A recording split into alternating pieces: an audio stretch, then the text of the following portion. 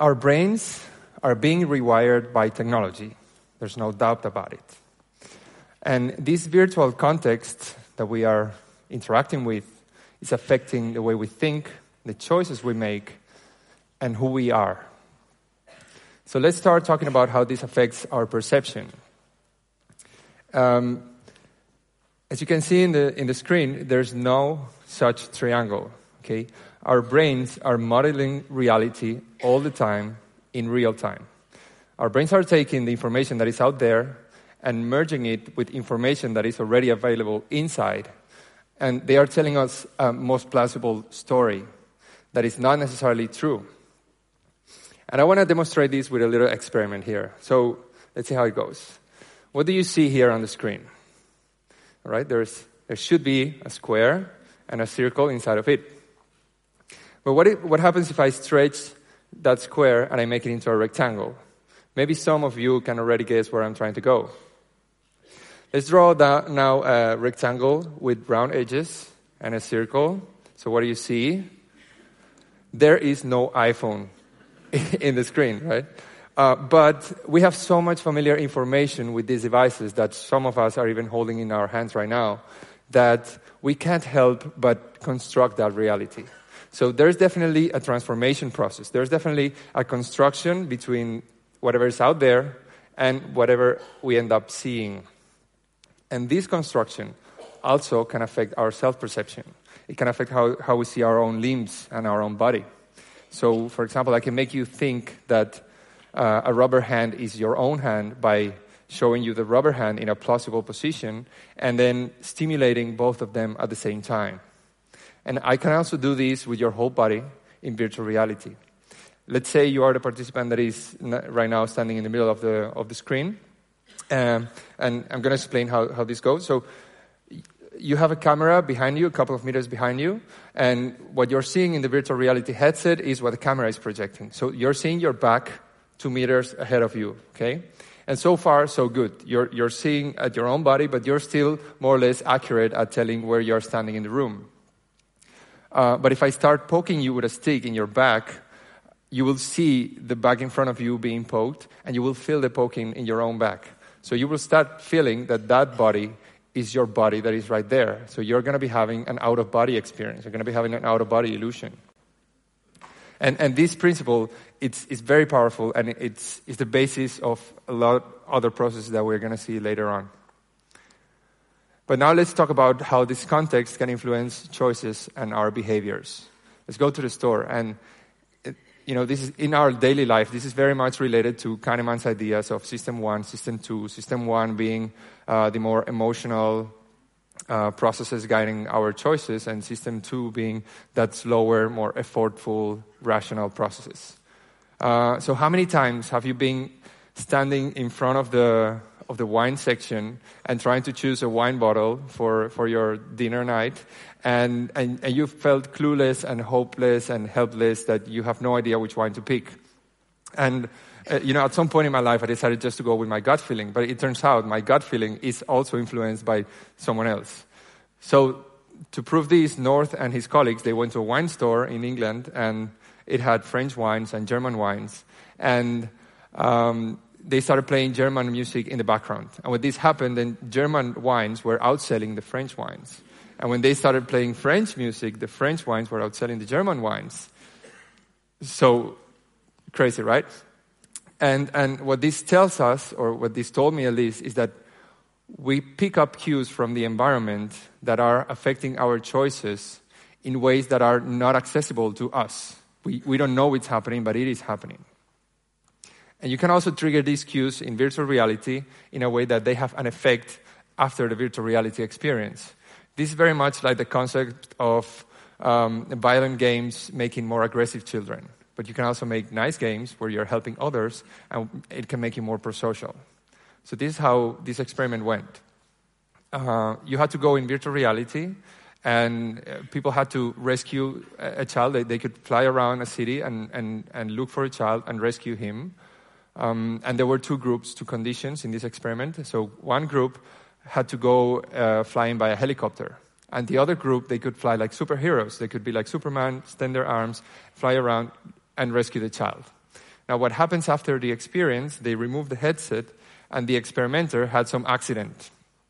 And it turned out the people that were flying like superhero, they helped the experimenter more than those who were flying by helicopter.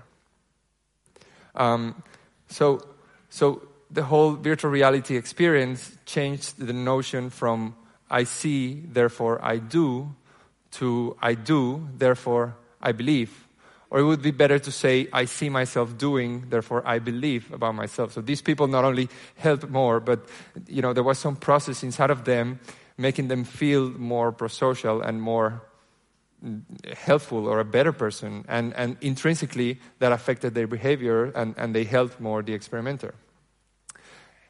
And earlier this summer, I heard about a very cool AR app that you can put on some glasses and you would see everyone around you like you're in The Simpsons. So everybody would look yellow and with Simpson-like features. And this really caught my interest. I'm really interested in trying this. I have not, but I'm really interested. But this really got me thinking, what if I would live in a world of Homer Simpson? Would I start behaving like him? Would I start thinking like Homer Simpson?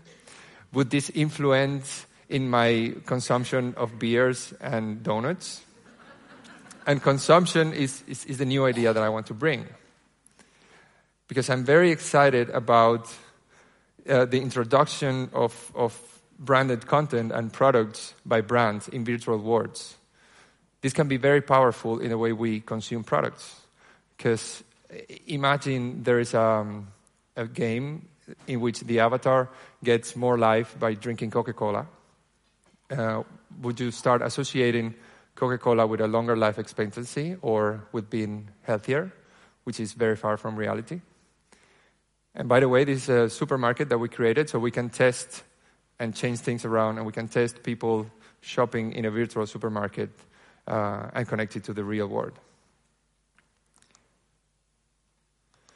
Now let's go down to what I do.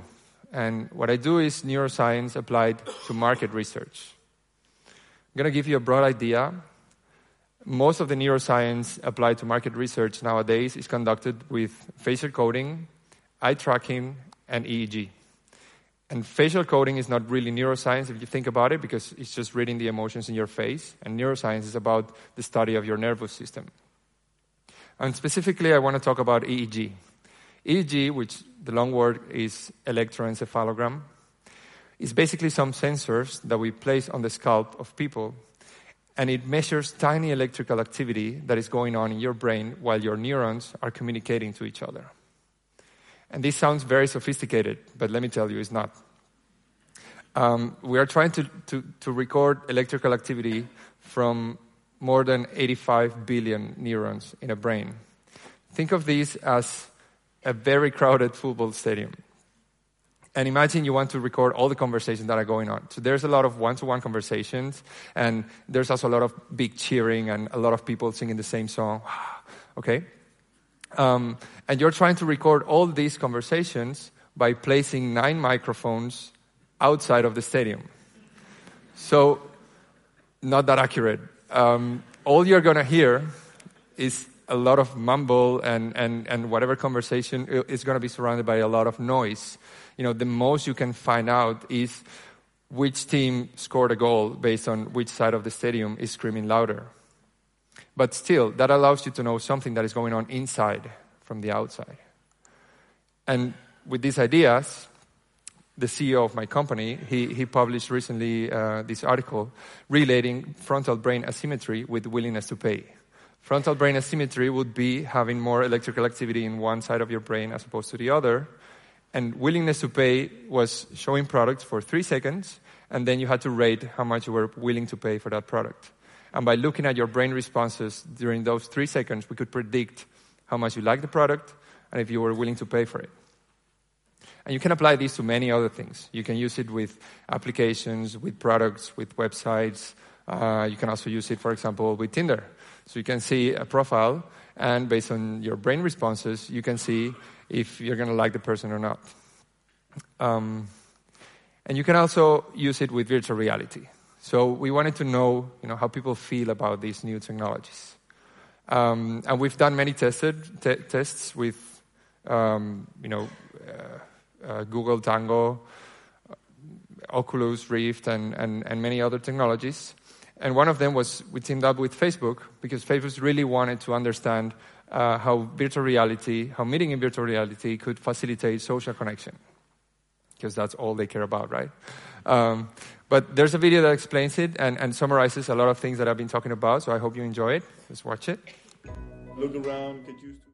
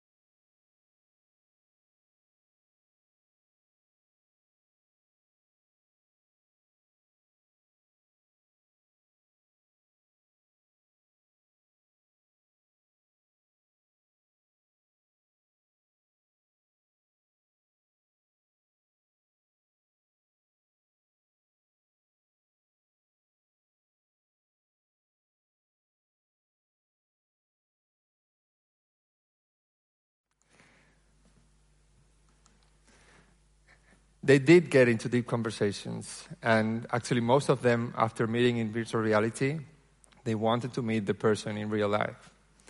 So this is how the experiment went. We had people meeting in face-to-face, so just in front of each other, meeting in virtual reality, and also people meeting for the first time in a video chat. And let's look at some of the results. These are the results for cognitive load. This is another metric from the EEG, and it tells us about the amount of mental activity that is going on at some point. So how much information is your brain processing at some point? And as we can see here, meeting in person and in virtual reality led to equal levels of cognitive load. But meeting in a video chat was a little bit more mentally taxing. And this makes total sense, right? We've all had online conferences, online meetings, and the microphone sometimes is muted, the video is glitchy, there's a lot of problems with the connection, so there's a lot more interaction with these devices that we have to use to communicate. Whereas in virtual reality or in real life, you're just sitting down passively, and all you have to do is talk to each other. Another finding is related to engagement, and I want you to take engagement here as the level of emotional intensity. So how fast my heart is beating.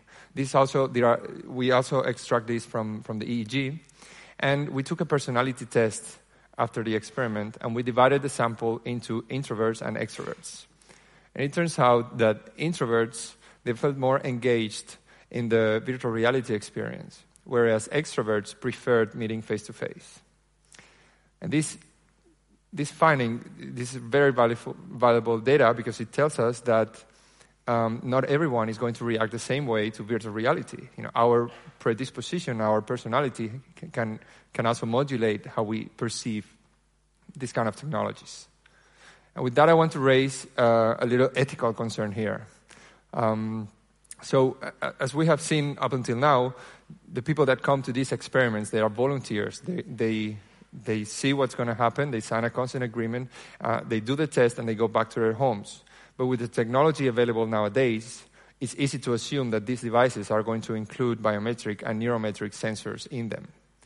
There's already available VR glasses with eye tracking, and we're trying to sync the VR headset with the EEG as well.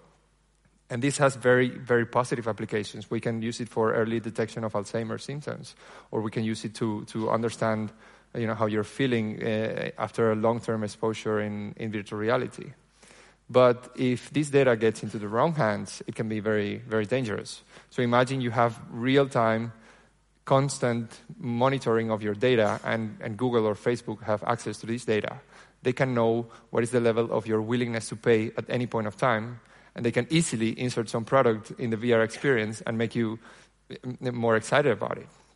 So there's something not just researchers need to be worried about, but also consumers need to be concerned, and we need to read the warning labels and make sure that the warning labels include this information. And up until now, I've been talking about the self, and I've been talking about how you embody some avatar and how you feel after about yourself. But virtual reality is very powerful in making you take the shoes of another person. So you can embody someone else from a different age, or from a different gender, or from a different race, or even a different species. You can become a zebra and, oh my God, I have stripes all of a sudden. And you will see other zebras and you will feel identified with them. And you will say, oh, like, that's a zebra just like me. And that has very powerful effects. And I want to explain that with this experiment. So these are suspects that are risking going to jail, and by placing the camera in one focus or another, we could influence the jury's decision. So when the camera is pointing towards a suspect in the left picture, in the left side picture, we regard the suspect as more guilty. But when we use the interrogator focus and we take the side of the suspect, then the suspect doesn't look as guilty. So definitely the way to go is just to have an equal focus. But as I said before, you can embody other people, and this generates levels of empathy that are incredible. There hasn't been anything like this before. And these levels of empathy, for example, there's already available research saying that when you embody people from a different social group, you reduce your implicit bias. So you sort of become less racist if you embody someone from a different race. And also another application in the University of Barcelona, they are testing this with perpetrators of domestic violence, and they are having virtual reality therapy where they embody women that are being harassed by a bigger partner.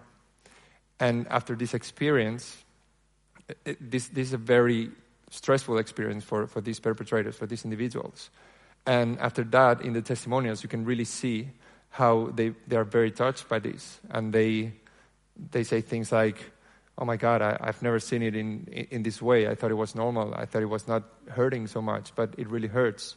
I've done this, but I would never do this again. So that is the message I want to bring today, is that this is a very powerful technology. And as you can read here, it can affect our perceptions, and it can affect our choices and our behaviors. But importantly, it's reaching levels of empathy that go beyond anything else that we have seen to date. And, it's a double-sided knife. You can use it for good and to promote pro-social behaviors, and you can also use it to manipulate everyone into consuming your products. So that's in our hands. Thank you. Now you know.